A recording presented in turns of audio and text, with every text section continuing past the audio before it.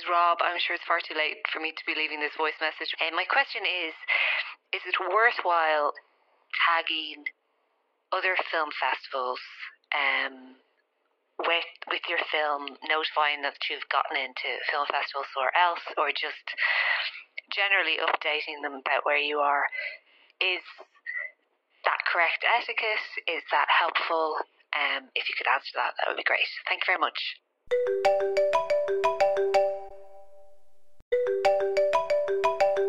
Hi Rob, I'm just after finishing my film. I'm not really sure what to do next in relation to entering it into a festival. Any advice would be great. Thanks. Good afternoon, Robert. How are you? Hey Rob, could you answer a question for me real quick? Hey Rob, how's it going? I have a quick question for you. Hey Rob, got a quick question for you. Does anyone have any advice on where I should submit my film? How do I know if my film's quality is strong enough? Should I bother with a poster for a festival? Does anyone have any advice on where to submit my film?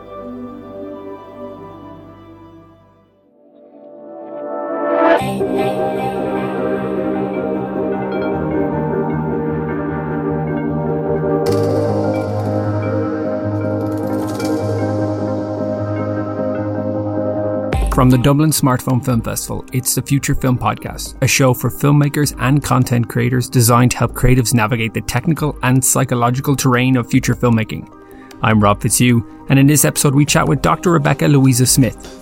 Rebecca is the Film Festival Doctor, and this week we focus on the importance of having a film festival strategy for your short or feature.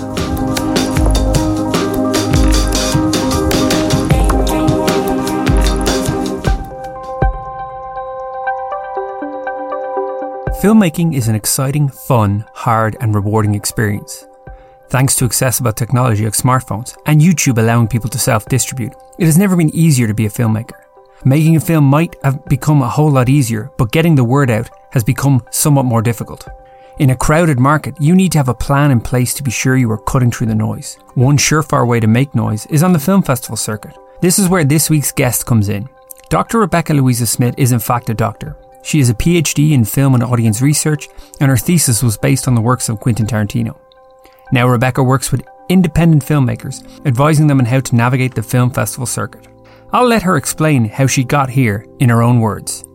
Yes, so originally my original life plan was to move to Wales and study for my PhD, get my PhD, which is in film and audience research, so it's Doctor of Philosophy.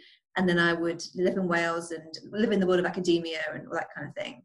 But when I began to co-produce a film festival in Wales called the Abertoir Horror Festival, I actually began to realize that this is more like my life's purpose, and my sole purpose is actually working within the world of film festivals, and then noticing a gap in the market, that there was no companies at that time, or very, very few, that were creating film festival strategies for filmmakers. They needed help in that area. Mm-hmm.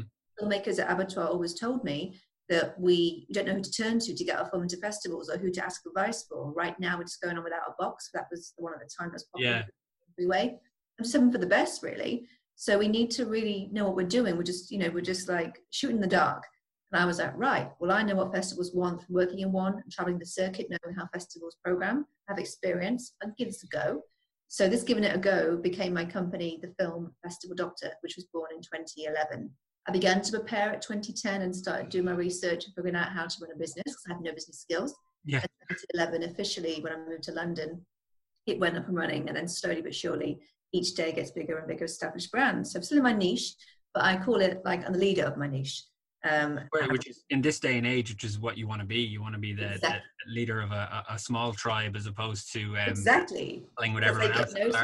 Exactly, yeah. And you're better off being you're better off working with a small bunch of people. Especially, like, one of the reasons my festival is quite small, and one of the reasons I like it small is because I think the landscape has changed.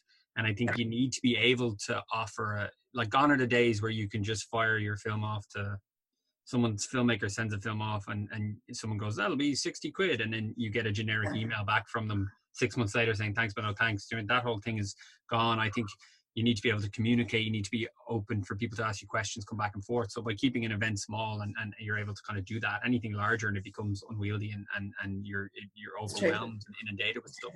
So you started this, 9-10 years ago now? Yes, started off very small because it was very hard to get it off the ground because I had no other business model that people knew of or what this was to compare it to and also to learn from. There was one company who did it before me. Obviously, other people might have been doing it, but maybe without any exposure because back in the day, in 2010 time, there was no Facebook, Twitter, Instagram. That came around 2011. So my research was purely internet and forums back in the day. So I found this one website called Film Festival Secrets, and they're brilliant. I mean, he still does it now. He's a wonderful pioneer of the whole thing of film festival strategy. He's well known for it, but he does limited services. He does mainly consultancies. Mm-hmm. We do also services where we actually get hands-on and submit the film to festivals on the client's behalf and lobby to get it into festivals and work as their manager. That other company was doing consultancies, like advising what to do and being that person to fill that gap and giving them advice how to get into film festivals and which festivals are good for their film. There was a gap there. So I was trying to prove this model, and people were like, well, how do we know it works when you're the one that really knows about it and what it does? We've never heard of it before. Yeah. You know, if a sales agent, they'd be probably more trustworthy of me because because obviously everyone knows what a sales agent does and everyone with it. But nobody actually knew what this whole new kind of sector was. It was very, very niche. So it took a while to build the trust. So me being in London helped. So obviously I was in Wales, and the film industry in Wales is very, very small. Mm-hmm. It's tiny. So to actually get it off the ground with the right clientele, I was in the wrong place. So when I finished my PhD, I was ordered the PhD, I have a doctorate now. I didn't go down the route of academia, which I know that I've said to my supervisor, but I know it's not what I need to be doing or what my sole purpose is. So I can't really keep doing this and live a lie. So then I moved to London 2011 and then went to networking events, got it out there, found clients to work with who trusted me on their film, got results, proved the model worked, and then there was a business model here. And since then it's gone strength to strength. Fail to prepare, prepared to fail. One of the things we've noticed here at the Dublin Smartphone Film Festival over the last few years is how little sometimes filmmakers tend to focus on the festival strategy side when they're submitting their films. Oftentimes there's an excitement to get something made, but it seems that not as much thought goes into who you're going to screen it to, your audience, the type of marketing material you have for your film. We thought we'd ask Rebecca just how important it is to have a film festival strategy when you're starting out. It is absolutely essential to have a strategy in place before doing any submissions. And the reason why is because you need to know what kind of festivals are going to want the film that you've made, how much money you have to spend on fees, and how much you can afford to spend on submission fees to the right festivals. The first step to do that, to achieve all of that, is to really look at your film and look at it objectively and unpick it and think, right, this is what we've made. Who's going to want to screen this film? So let's say, for example, you have made a horror short film. So you'll think, okay, let's try the horror film festival route. But which level and tier? Can it be to the bigger horror festivals like Fright Fest and Stitches, that are the pioneers of like the big genre crowd and have all the contacts and the awards and stuff? Is it for that level? Is it a groundbreaking narrative in the genre niche? Can it actually travel outside of that niche? Can it be screened at something that isn't genre specific because it's got a story that is so original and can travel outside of that niche to a more mainstream audience? So really it's about unpicking the film. Obviously it has to be well made and great acting and, a solid product that doesn't matter about the budget, but just is solid in its high end, no matter how much it was made for, doesn't matter about the money. But it has to have that story that is not mainstream or boring or formulaic and really shows something of a new talent that takes risks and likes to really get hands-on and being edgy, innovative, and something that is what we call trailblazing, because that's what festivals want. Mm-hmm. And the tiers obviously want that as well. So in terms of this imaginary horror film we just made, so really unpack it, but sometimes you can't do that being the filmmaker, because as you just said, they're attached to it, they're emotionally attached, the ego comes in, they get nervous if someone gives them bad feedback. So really it's ideal to get objective feedback, doing test screening, someone like me to come on board who looks at it from how festival programmers would review it, someone like you. Somebody who is not attached to you in the film will give you the best feedback possible to know exactly where to position the film and where best it will get the right type of celebration and awards and audience. A good poster, a great trailer. It goes a long way to letting people know about your film and who you are as a filmmaker. We wanted Rebecca's insight on how important a role these play in an effective strategy for film festivals. some clients say to me, do we need to get a poster made for a short film? I'm like, well, yes, because it's still a film essentially, whether it be short or long. Doesn't matter. And they went, oh, okay. And then sometimes people make them themselves, which don't look professional. So no matter what kind of film you made, short or feature documentary, whatever it is, it's important to get a poster. And also it's important for the poster to be professional and delegate to somebody else who knows how to make a poster, and not just yourself on Photoshop or on Word, whatever, because that will not look good. Because it gives a very, like, for example, as you know, on Film Freeway, because obviously looking at films on Film Freeway, we create for our clients on our Film Freeway account, the film page, obviously just looking after their film. So what we always make sure is we have a very striking poster, some stills, a trailer, and a really punchy synopsis that will hook the festival programmer in to think, oh, this could be good for my festival.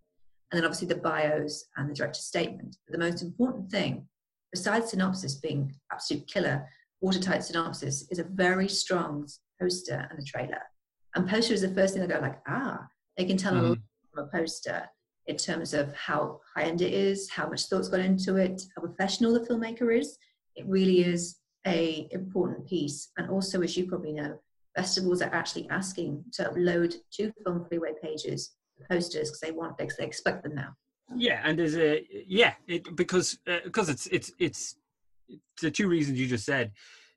I remember, I don't know about how relevant it is now. I remember someone said to me years ago, they used to say if you didn't build a website, do you know what I mean, like a purpose-built website for your film or whatever, you weren't that serious about your film. Now, I don't know how much that's true now, but my point, I suppose, to reiterate what you're saying, is that a really good poster and time spent on it tells you something about the filmmaker. It's something about optics are always really good. So when I get a really good, you can tell straight away before you've even watched the film, a lot of times, what Absolutely. you're in store for based on the style of poster that's being created for it. And the whole big thing you can get into about Hollywood poster design and how it's fallen apart over the years, and that you used to have films years ago in the 80s, 70s and 80s where they created posters that were works of art that you wanted to keep on your wall. Now, I'd argue that has gone a little bit by the wayside, unless you want large portrait photos of Tom Cruise on your wall for every film that he makes. But do you know what I mean? There's a lot, although it might seem trivial, but there's a lot can be said about a really good poster. And obviously, yes, from a perspective, it's also self-serving. It gives me really good marketing material to be able to promote. So let me just show you this. This is a really good example. What you just said was spot on. So I'm going to just do a little bit of a fun little thing on the gift of my phone and Zoom. So we represent currently a short film called The Gesture and the Word, which is a film from America and stars James Michael Tyler Gunn from Friends. So this is the poster, and it was designed by the person who did the poster for Get Out. Yeah. So you can see how beautiful the looks of it. I know might be a bit. No, I can see. Yeah. So look at that, and that shows you a lot, because it's a big budget short, has stars in it, Paul Dooley and the guy from Friends, Gunther, James Michael Tyler, and it's a very well-made film, woman director. That shows you a lot that it's a quality product, as opposed to some posters which are just made in 2 minutes, no care and attention. That again, you're like, wow, this is interesting. Hence the interest it gets from people who see it on Instagram from other festivals that want to see the movie. So it's in a snowball technique.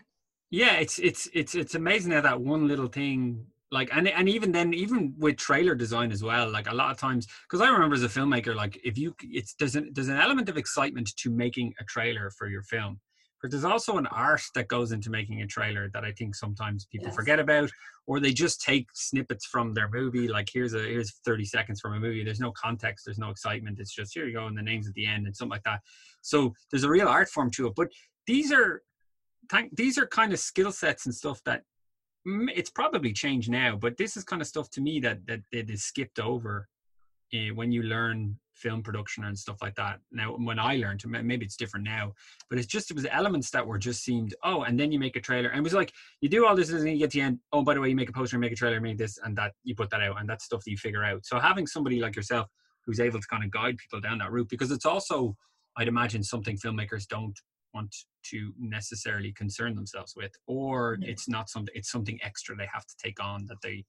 Yeah, I mean, it's something extra, but also the extra includes money to do it right. So I was talking yesterday to some lovely new clients of mine, and they have the budget because they've had funds from some funding bodies to get all the materials, and obviously more money comes in after making the movie. So it's important that you do plan ahead in advance for both deliverables, so materials, and also festivals in the development stage, so you can raise the funds for it. So, for example, making the movie is the fun part, obviously, and getting into the movie and making the work of art and getting it all done. But then after that comes getting it seen, as you know. But people do sometimes underestimate the cost, because it can get really expensive if you start having the world festivals. But that's that's why I always say to clients of mine is that we streamline the festivals to attend that'll be worth to achieve their goals, like networking and events and stuff like that, industry focused ones. That's why you have to streamline it. But you need the basics are going to be money for submission fees, money to hire me, for example, a DCP to get made, a poster, a trailer, and also an SRT file should you be going to submit to festivals that are going to be all over the world, and you're going to, if they get in, you're going to need an SRT file to make subtitles that countries of origin. So these all cost. I mean, they're not a huge amount, but they're extra. And if there's no money in the pot, then how are you going to get it unless it's your own personal funds? So it does become important to plan ahead so early and think about what you want to do with it. And it is difficult because in the moment when you're creative, I know people I've worked with over times can be like, oh, I can't wait, excited, I can't wait to make it. So, well, yes. So how much money is assigned for what you're going to do with it afterwards? And what do you want to do with it? Now you've made it. What's the reason behind making it? And I say, showreel. Yeah. Yeah.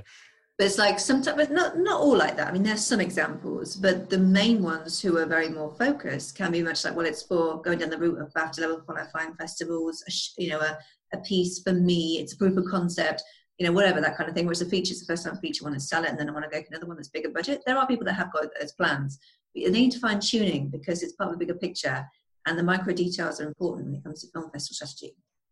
Yeah, because I mean that process. I remember you're talking about that excitement. I remember the somebody's like, I got an amazing. You can imagine the production processes. I've got an amazing idea. You pour your heart and soul into making it. You're so happy. You slave over the editing of it. It's done. And this is without factoring in a distribution plan from my experience. And then it's done. And then they're just kind of like, okay, well we'll go for the big festivals because why not? They don't get into two big festivals and then they go, well, okay. And then the excitement is caught onto a new project. And then they just head off there. But I know filmmakers, and I've seen filmmakers who are very good at the PR side of it. And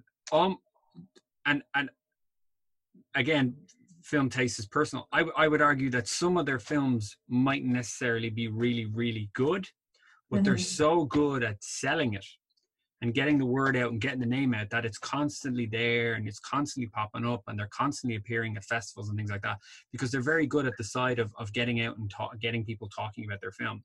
And I think you probably know yourself, it's become so much easier now with technology and stuff like that to be creative and to make content, but I just think that people aren't really focusing on that side of it as much. Do you think that people should be getting into like this from day one in terms of like before they've come up with an idea for film and then they have to start thinking, where is it going to go? Who am I going to show it to? What's the purpose of me doing it?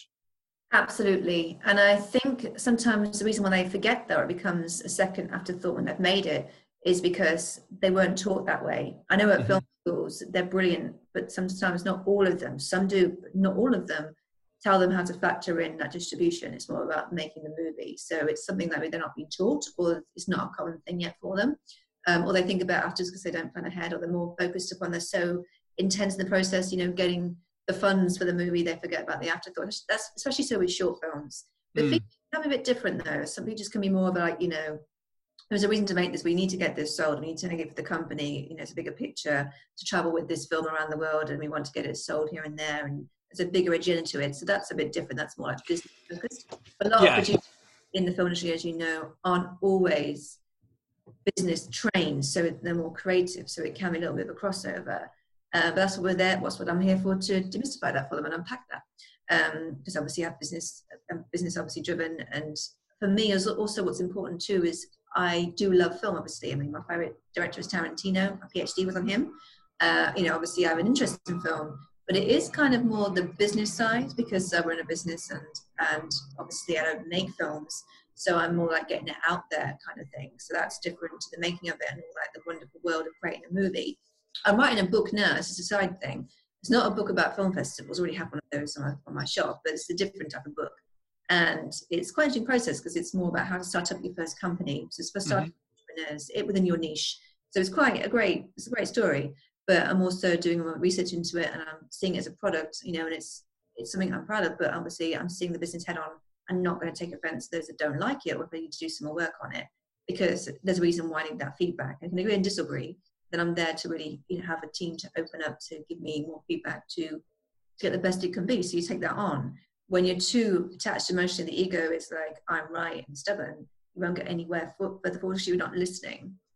Yeah, it's like, because we always have, I'd always have filmmakers who for better or worse, as sad as it's gotten, in the sense that someone will make something and they'll say, my film is incredible, and because my film is so good, on the strength of that alone, it will do well. Yeah. And you're like, that's not really true anymore. Do you know what I mean? Like, it might have been a long time ago, but like, you could have, as I always say, you could have the best film in the world, but if you don't get feedback from anyone, or you don't show it to anyone outside your friends or your family, you're going to have your mom say your film's very good, and that's about it. Do you know what I mean? So it's about kind of putting yourself out there, forcing yourself into a scenario where you are taking on that feedback as well. Like I've worked with filmmakers who and I would have been one of them. I remember, I always tell the story, the first short film I ever made was 22 minutes long, and I was adamant that it could not be shorter than 22 minutes long. And 5 years later, I found it, and I was like, I'm going to re-edit this. And I got it down to 3.5 minutes. And I could have got it down to 2.5. Wow. But do you know what I mean? Looking at it years later, I was like, well, a lot of this is just filler and nonsense. And I remember the experience of going out while the tide was out to find this beached boat so I could get that 30-second shot that was a metaphor for whatever. But, it makes sense to me, but to no one else. But I suppose it's that kind of feedback is essential. And I suppose I work with a lot of filmmakers who pour their heart and souls in the projects, but they operate under the assumption that I've spent a lot of time in it, I'm quite passionate about it, and it's really good, and that should be enough. And unfortunately, given the amount of noise out there, I find it's maybe you would agree or not, I find it's the people who put that extra effort into telling people about it and finding inventive ways to tell people about it that get all the way to the finish line, or get as far as you want. Like, I know people running the circuits.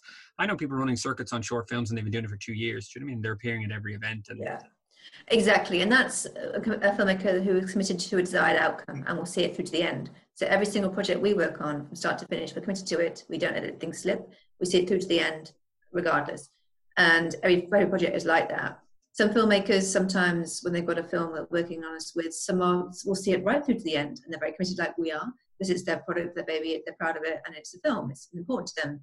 Some filmmakers do, another project comes on and they get busy involved making that and shooting that, and they're interested in that, they lose interest in the current film because it's just the next project, they move on to the next project. Yeah. Happens a lot too, everyone's different, but it's one of those things, it's part of the evolution, it's part of the process, nothing wrong with that, it's just how it is.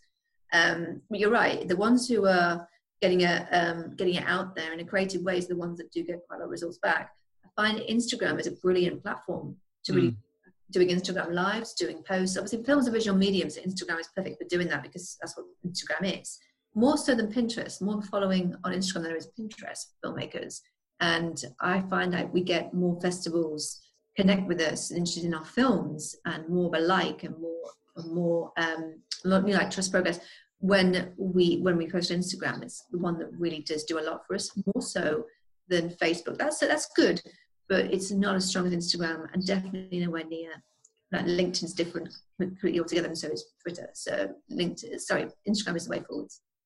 Yeah, I suppose Pinterest is, like, me as a Pinterest user, I would only go to Pinterest to get kind of generic ideas or visual inspiration. There's no real context to anything I look at, say, on Pinterest. There's no, there'd be no context in the sense that I don't really want to know what the image is about. I just want to know what it looks like. Is it nice? Is it not? But yeah, I mean, Instagram has been, even from festival management side, Instagram has been a godsend, because now you're in a position to I remember when I started this years ago, even from a festival side of it, I was looking at festival Instagrams and I was saying, well, you're talking about a visual medium, but you're not really using this tool. It was all, big text or shots of laurels, you know what I mean? Writing. And I was like, you're not really focusing on the visual side of it. So there was a real push to try and be more visual and be more kind of engaging. But as a filmmaker, I could imagine that's how you get your stuff across, especially if you're if you go down the road of having a stills photographer come, having somebody come take photos and things like that, because again, it goes back to that poster idea. I'm assuming you're saying where like I love a really good, well taken behind the scenes photo. Do you find that actually that made me think of something? There's a real drive now on Instagram and on TikTok and stuff like that. People are really fascinated by behind the scenes.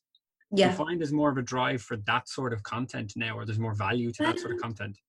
Well, with regards to behind the scenes content will not help you get your film into a film festival. Mm-hmm. It won't any extra to get into a film festival at all. And I find the behind the scenes works really well on Instagram stories, doing videos or even shots of day one of the shoot. One of the films I work on right now called Waiting for Time is a brilliant short, and they did really well because what they did was on their Instagram was do lots of pictures behind the scenes, because it was the first film that I'm aware of that was shot the day after lockdown was lifted in June in the UK. And there was brilliant pictures of them having the masks on everywhere on set and how they were socially distancing. So it was fantastic imagery, and the set was beautiful and the stars were great. So they did a really good job of that, and they had lots of material. They had interviews with people. They had lots of shots behind the scenes with seeing all the equipment, all that kind of thing. And it worked really well on Instagram, and it worked really well for their website as well. So that was good. And it just showed people are really they're still, they're making movies despite what's going on in the background with the pandemic. So that was really interesting. But in terms of festivals, I never really like to put behind the scenes pictures on the Film Freeway page, more so or screenshots, but it's not behind the scenes because they're not interested in that. That is more something just to, for other filmmakers to see people actually doing their work and their craft coming together. And that's important for collaboration purposes and exposure. So I think there's a need for it. But in terms of film festivals, it won't get into a festival based upon that.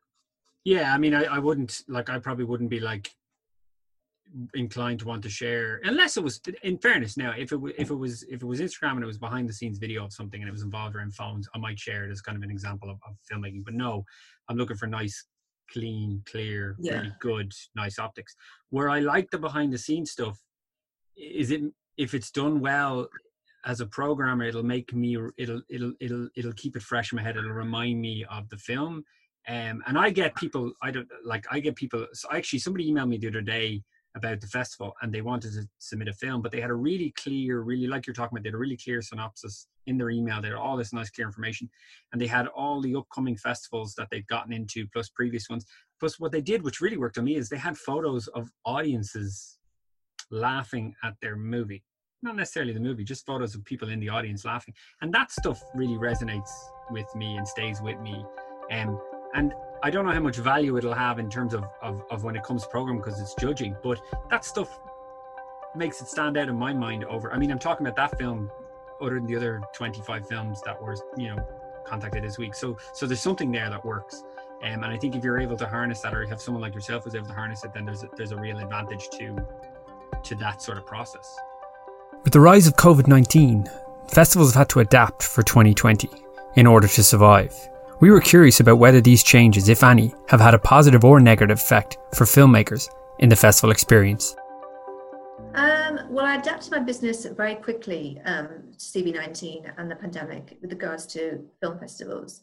So what I found was that a lot of filmmakers were, during lockdown, actually finishing off their films quite well remotely in post-production. So he got quite a lot of new films to work on during the lockdown, because these people had told me about them. Some of them had told me about their film previously. And we're like, oh, it won't be done yet. We've got lots of films to make, lots of shoots to do.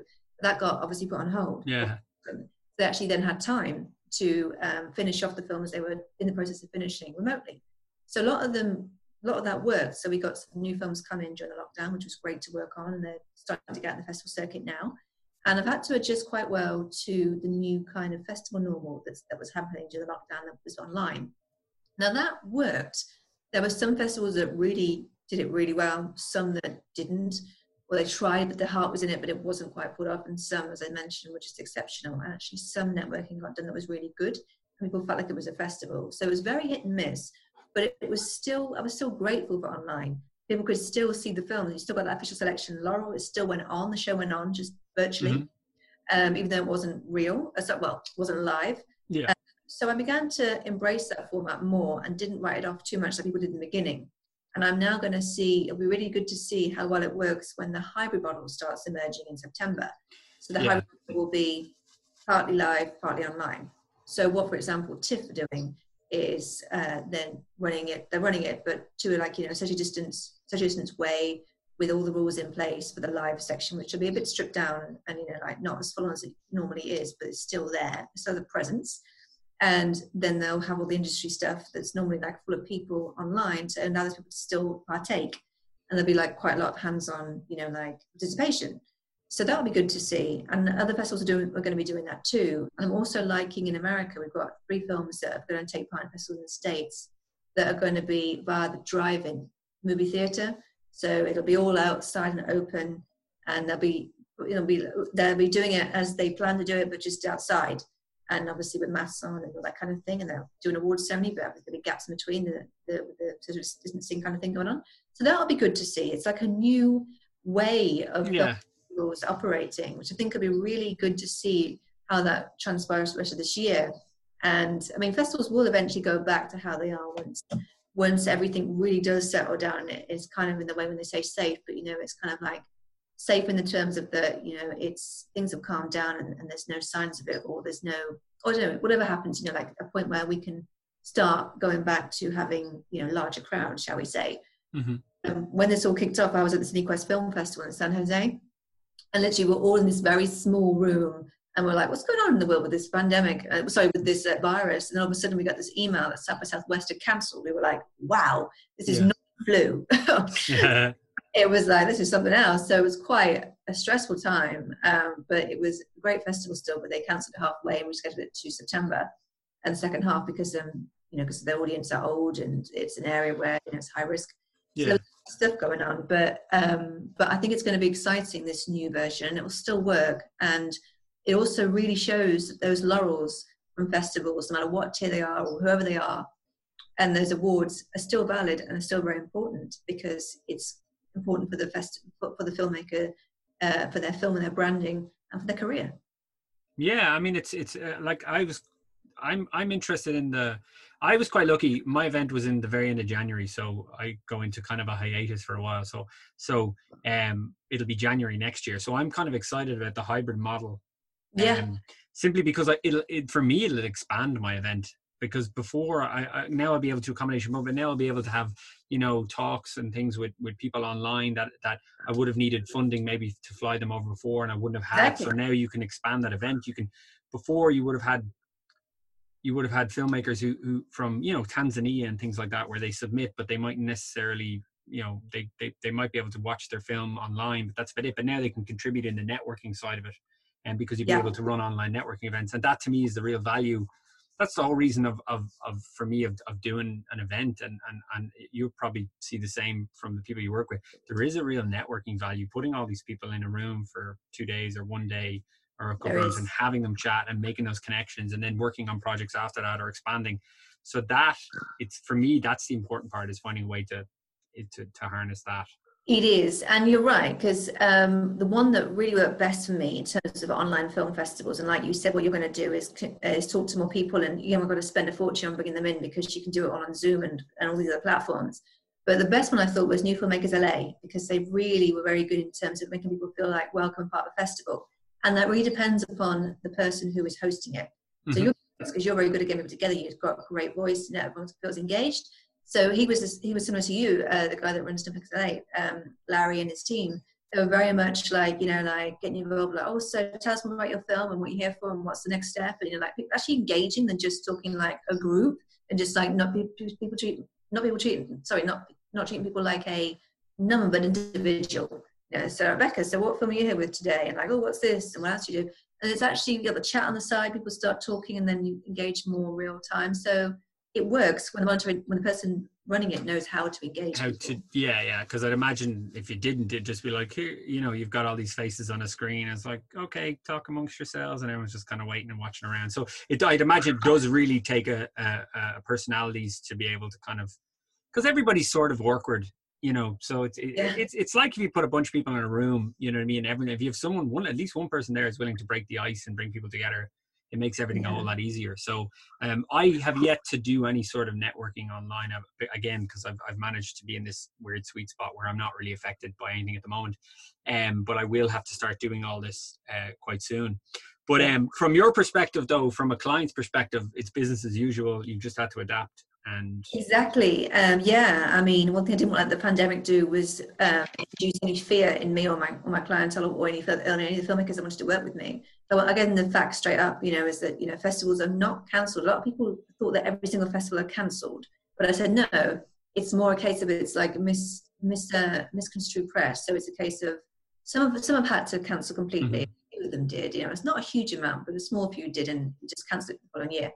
Some, though, have rescheduled later in the year and do like a smaller strip back event or hybrid, but some are still running, but they're going online. That was the new kind of thing that threw people together and how to navigate it. So then I said, look, we still need to like submit to festivals, whatever kind of format they're going to run on, because these festivals are going to be important for your film, and so the laurels and so the awards and happening the journey. No matter what kind of platform it is, we can make sure that people see it with our connections, even though it might not be live, and just drive them towards it and show that your film is worth seeing. So there's value in everything, so it's still the same. We've been really busy. We've had some great films come in that are new ones we're going to represent. Our current films are doing well because results are coming in. We've had a lot of films of ours get into Oscar qualifying festivals, which we're really proud of.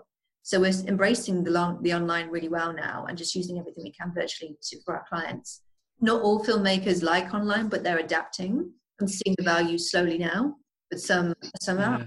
I would imagine, because you grow up watching films in the cinema. Do you know what I mean? Especially when you're a filmmaker, you make them, and that's kind of your end goal dream, is to sit in an audience and have people watch it. So I can imagine the idea. But then, if you look at yourself in the perspective of saying, I want as many people to see my film as possible, regardless of what format that's in. And I think then there is real value to that. It's interesting times. You're dead right. I assume it'll go back to some. It'll go back to some resemblance of normality, but now with this heightened idea that everyone would become so accustomed to an online, you know what I mean? I would have felt strange maybe last year, kind of going, all right, well, we'll do an online networking event. Do you know what I mean? Because it wasn't what people are accustomed to. So I would have felt strange going, well, who's going to go to that? Or who's going to see the value in that? But now people have become accustomed to that. So you're more likely to try these ideas and to be able to, in a hybrid event, to be able to sprinkle them in. And for me, it'll just expand your avenues and what way you can go and how many people can watch films and things like that. There are numerous reasons why your film wouldn't be accepted to a festival. Oftentimes filmmakers get rejected and assume it is because of the quality of their film. We wanted to speak to Rebecca about the main reasons she finds films don't tend to make it into festivals.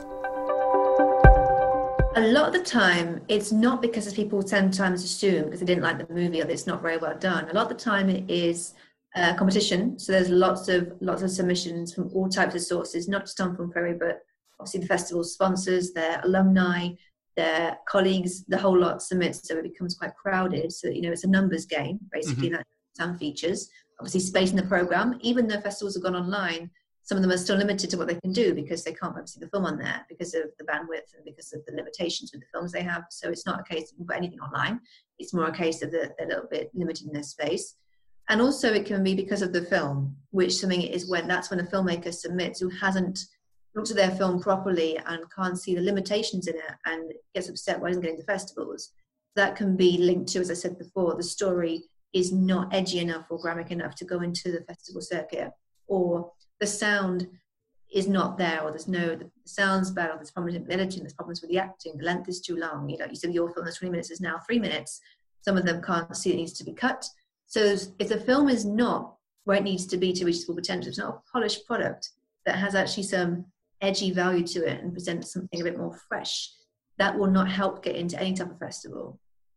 Do you find when you're work, like when a client approaches you, will you look at their film from the standpoint and just say, yes, I can work with you, I can't, or it doesn't offer this, or it doesn't offer that, or yes.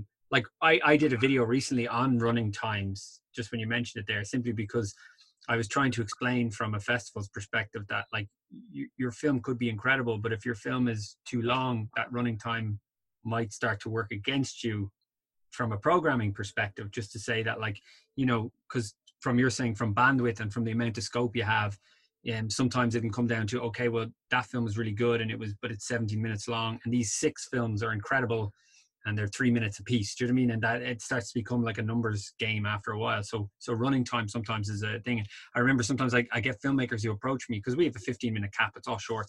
I have filmmakers who approach me and they say, listen, I want to add an extra minute. I have this really good sunrise footage that I want to add to the film. It's like, okay, well, that's great, but how important is that sunrise footage in the sense that, you know what I mean? Do you need it? Is it that integral to your story, or do you just really like how it looks? Do you know what I mean? And then, and you're right, I don't think sometimes people don't factor that in, if you know what I mean, or that whole kill your darlings thing, where they're people are so interested in they've slaved over and they like it so much that they don't want to remove things, but there's so many factors at play where stuff like that can work against you. But, that's true. Completely, you're right.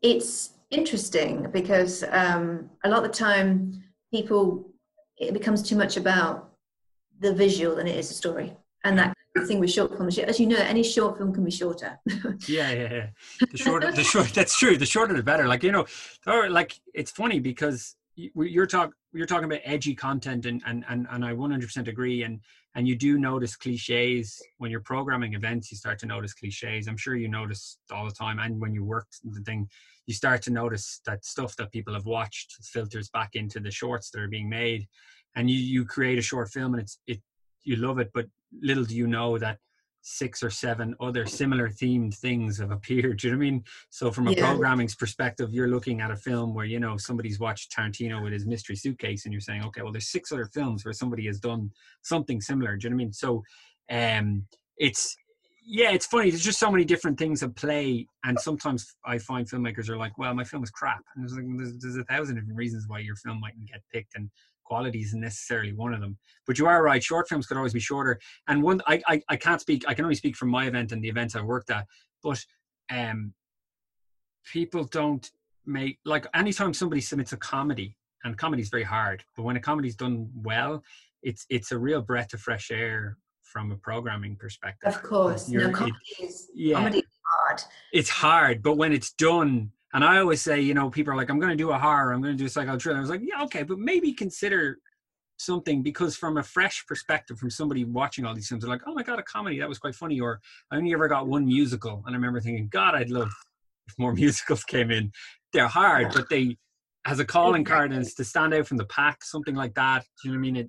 It really punctures does through the noise. You know what I mean? And comedy is the timing, because if the timing is off, it can go downhill. Mm-hmm. And it needs to be literally just like boom, boom, boom, and not a gap, because it'll just lose the fun and the whole message. So yeah, absolutely. I mean, you say also comedy works better when you've got somebody that's got that lived-in face and has experience. Yeah. And if that's not there, it's not going to work. Yeah, no, I wouldn't. I would never. I would never. You know, I wouldn't say try a comedy in the sense that, you know, if your story is your story. It's just, I suppose, from the perspective of, I think I find a lot of people lean on certain genres, and sometimes if sometimes when it's not the norm, it really stands out from the crowd. So and if it's incredibly short, you know what I mean? If it's a really short that's funny, because it's a joy to program, because you can wedge it in somewhere, and it gives the audience kind of a break or a breath of fresh air, even if it's for a minute and they move on. But do you get a whole broad range of films coming to you? Is it or absolutely a really broad range. We get a lot of narrative fiction, both shorts and features. We do get documentaries, and we do work on them. We've got one now which is doing really well. It's that's already got into some big festivals, Rhode Island, Nashville, and CineQuest, all like of a high end and Oscar level qualifying. So really excited about that one. It's a poignant piece, documentary and filmmaking. Oh my goodness. We don't get many music videos, and when I do, they have to obviously be exceptional. We don't get a lot of those. It tends to be narrative fiction, shorts and features, and documentaries do come in too. But we do the whole lot. Just the one we don't really get is music videos. It's maybe not a popular one. There are music video obviously categories, but it's one I think people don't always want to do festivals for. Not to worry. There is a surefire way to get your film accepted to festivals. We picked Rebecca's brains just to find out what she thinks is the best path to success for filmmakers out there who might be struggling with a way to approach a film festival strategy. My advice would definitely be have you thought of the end result before pressing record? Yeah. It really is like, what is the bigger picture here? The shorter picture is making the movie. You can do that, in a few days and edit it in a couple of months or whatever. But what's the reason behind making this? What do you want to do with it? There's a reason behind making a film, whether it's an independent movie. So what is that reason? And how do you get it into festivals and seen by the world? Yeah, and I think I can't speak for everyone, but I think for a lot of times people are just like, oh, I'd love to make a movie. And that's about as far as their thought goes. So what's your why? What's the why driving you to do that?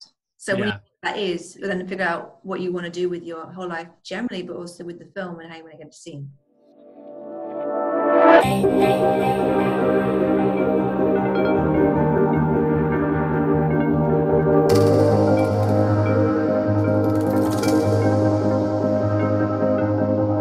That's Rebecca Louisa Smith. If you want to find out more about Rebecca and her work, head over to thefilmfestivaldoctor.com. You're listening to the Future Film Podcast from the Dublin Smartphone Film Festival, and you can subscribe wherever you listen to your podcasts. If you want to contact us, reach out to us on social media using the hashtag DubSmartFF or head over to dublinsmartphonefilmfestival.com. I'm Rob Fitzhugh. Catch you next time.